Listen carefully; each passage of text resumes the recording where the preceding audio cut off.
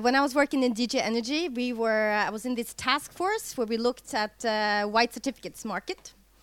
And there were several countries at that time that had introduced the scheme, and France was very well developed in that regard at that time too, with this white certificate market there. But we did decide that it was so dispersed, and Europe was definitely not ready for having a European-wide white certificate market. We wouldn't actually obtain the savings we would like to obtain with this kind of mechanism. But so I'm very interested to hear Liliana. Liliana is a senior associate in Allen Overy, and she will also raise some competition issue and regulatory issues, I think, with the white certificates. So I think you're very competent to give us this presentation. Thank you. Thank you very much. I'm just striving with making the display view a full screen mode. Okay, that's right. Thank you very much, Birgitte. As you mentioned, I'm mostly a competition lawyer, so I will give you the perspective of a competition lawyer. But before that, I will try to outline this system of white certificates as it was implemented in France, and what was our experience with energy saving actions and incentivizing those energy saving actions. So briefly, if we want to present the EU energy policy in certificates, here's a quick refresher of the different types of certificates, colored certificates that exist today. So the brown certificates, which are the permits to pollute and that help to attain the gas emission reductions within the European Union. The green certificates, which the previous speaker talked about, and that promote the penetration of renewable energy sources. And here we come to the white certificates, which is a more rare animal, if I may say, and which are aimed at incentivizing energy savings or energy efficiency policies. So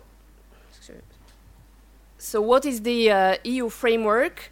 We have the directive, now currently directive on energy efficiency, which has now which has entered into force and is supposed to be now implemented in all member states.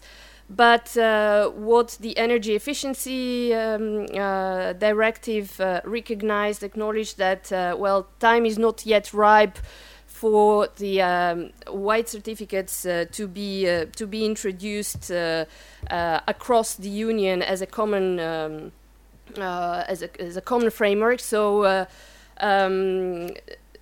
one of the first recitals of the directive says that the administrative costs risks being quite high, and it is left to the member states to implement those relatively ambitious energy saving targets at national level.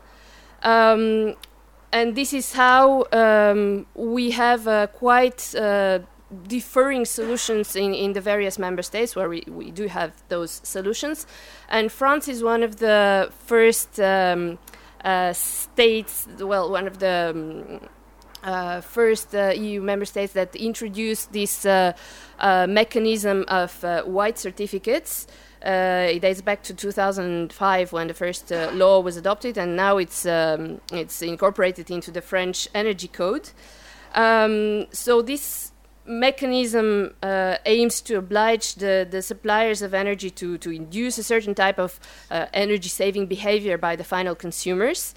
And this comes actually in parallel to other support granted from the state directly to consumers, which is like tax rebates if you change your windows or undertake any energy efficiency works, improving your heating system, for example. But in France, the choice was to actually oblige energy distributors, or those who sell the energy, to to induce this energy-saving behavior. So obviously, they're not the first ones to be interested in energy-saving actions, because as economic operators, their main objective is to sell more energy, not less. But as we are going to see in the mechanism as it has been set up in France, is that basically the target of reducing energy consumption was imposed on those suppliers, and if they do not comply with this target, well, they must pay a fine, which is quite heavy, and this is where the certificates come into play, because in order to avoid paying the fine, you can go on the market and buy those certificates, either directly to other suppliers who have managed to obtain more than their targets, or from other eligible players like local authorities or social housing bodies that are authorized to implement energy-saving actions and in return obtain energy certificates while they are not subject of the obligation. So the objective, the idea was to create a sort of market-driven incentive to reduce energy consumption.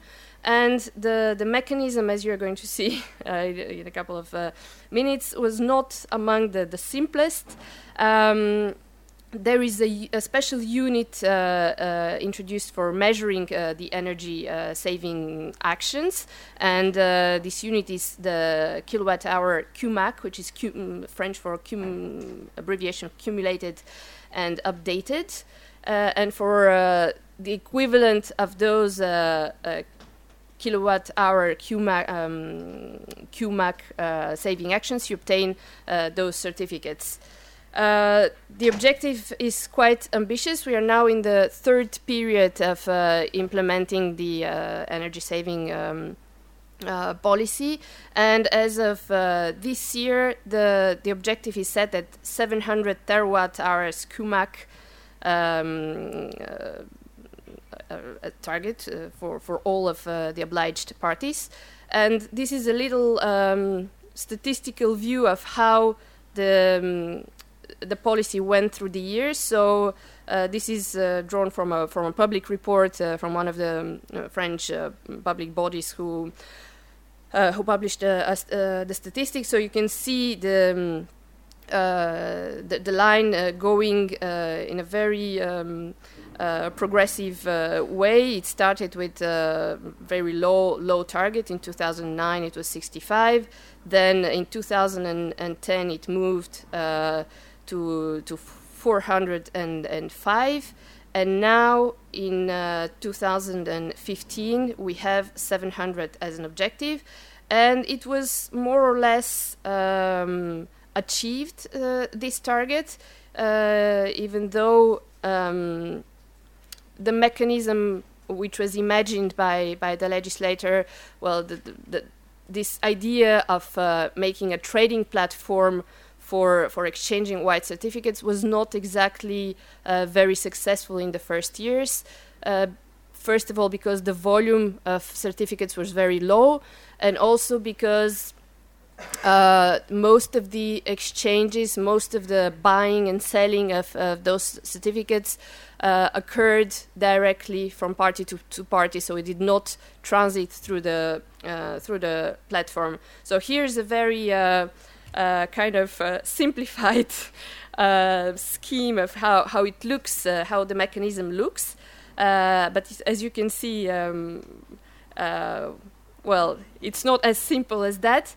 You have basically the obligated parties, which are the energy suppliers, EDF, GDF as the incumbents, but also all those who sell like fuel, like Carrefour, Total, and all obviously the alternative energy suppliers who have targets of a given level, and then you have the eligible companies which include the obligated ones plus local authorities and other, the trading platform, and what the saving actions defined by law are, and how you can obtain basically the certificates by implementing those actions. And well, if you're not, you go to the platform and buy the white certificates, or otherwise, if you don't manage to reach this objective, you pay a fine. There are a lot of question marks and a lot of questions to which I'm not necessarily providing the answers, but this is something that will come when we look at the issue from a state aid law perspective, because we have this energy saving obligation that is defined in simple mathematical terms. You need to reach this target, but it is not defined in a very clear way. Well, it's not defined at all how much it costs to realize those actions. So we can ask the question, well, is it not a little bit discriminatory because you have bigger players who might probably have more, it's easier for them to obtain the certificates because they have larger networks, etc. Then the cost of the energy saving action may be different as well, because you can just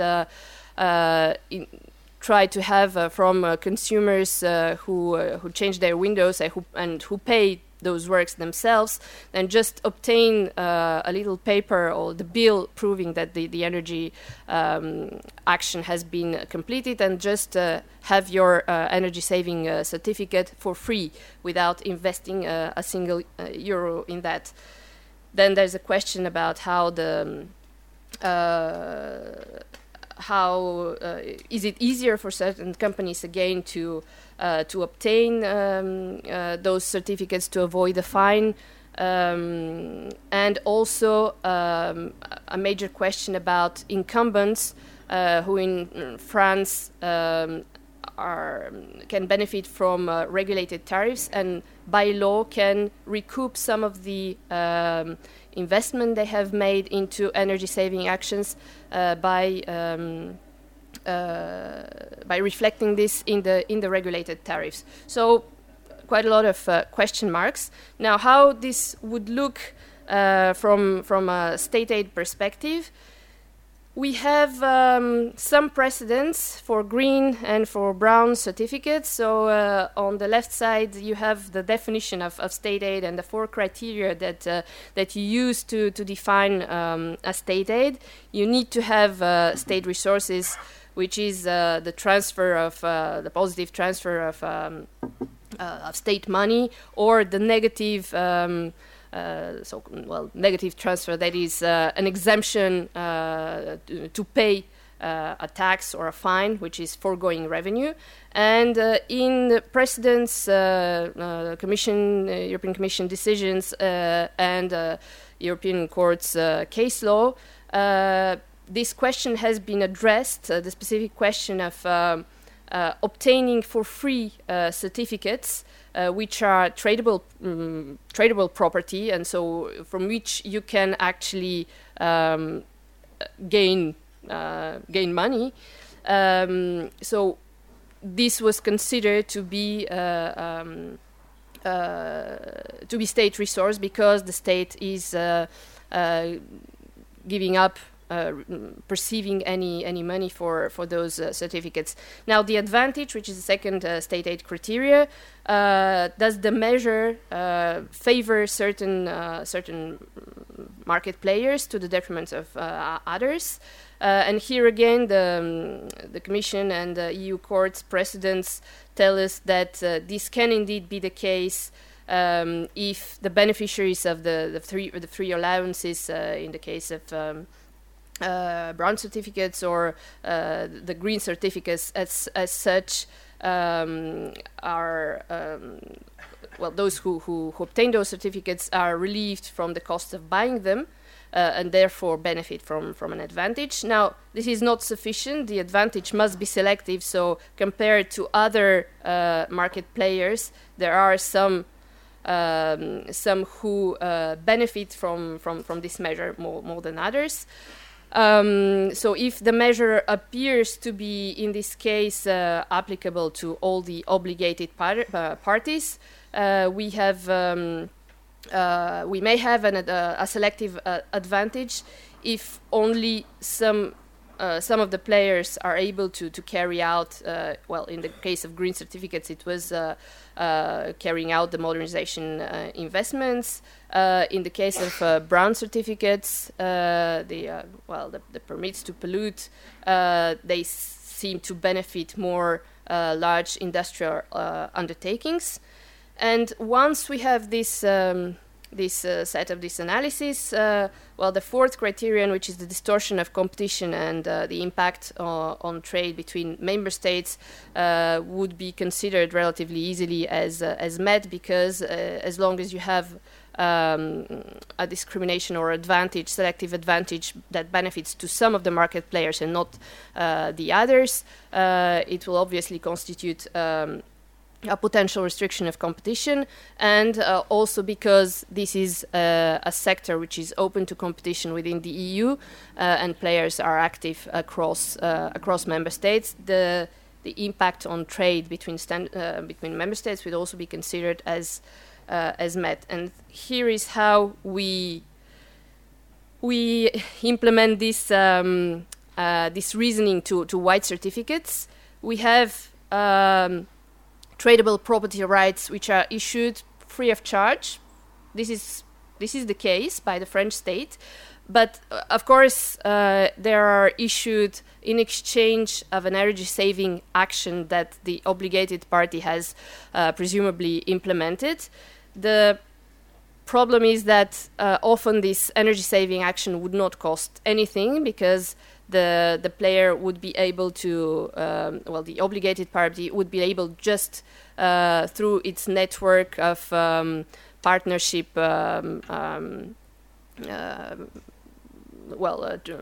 traders undertakings who go and make the works with the consumer, just will be able to collect the bills and exchange them, the bills for those energy-saving works, and present them to the public body and obtain white certificates in exchange. The advantage, well, here we saw that we might have an issue with larger companies, which in this case are the incumbents, because they have this wide network and they can go and collect, they can reach final consumers more easily, and they have also this image of green players. They can invest in advertisements, in actions, and have the guarantee that they would afterwards recoup those costs by reflecting them in the regulated tariffs. And then you have the selectivity criterion. Even though the scheme in France applies to all obligated undertakings without any distinction, again, de facto, you have the companies with higher market shares that obtain much more easily the white certificates, regardless of the target, which obviously is also crafted depending on the turnover and of the sales they achieve. And then once we have the selective advantage established, it's again easy to come to the conclusion that it would potentially distort competition and impact on trade. This is obviously a tentative assessment. We don't have a precedent, to my knowledge, where the European Commission would have considered white certificates under the state aid rules. There are decisions of the European Commission which considered other models of energy saving mechanisms, for example, in the UK, but it was not a white certificate trading scheme. And I will conclude my presentation with this scheme again, which shows that indeed the mechanism in France was not among the simplest ones, which also reflects what the European Energy Efficiency Directive said, that, well, there are administrative costs in managing this, and it may be difficult to implement at European level. And it kind of summarizes the issues that we just discussed from a state aid law perspective. Just a last mention that in the Commission's new guidelines on energy environmental aid guidelines, white certificates are not mentioned. There is a mention of green and brown certificates as aids potentially compatible with the EU state aid rules, but nothing directly concerning white certificates. So this is an issue to be followed. Thank you very much.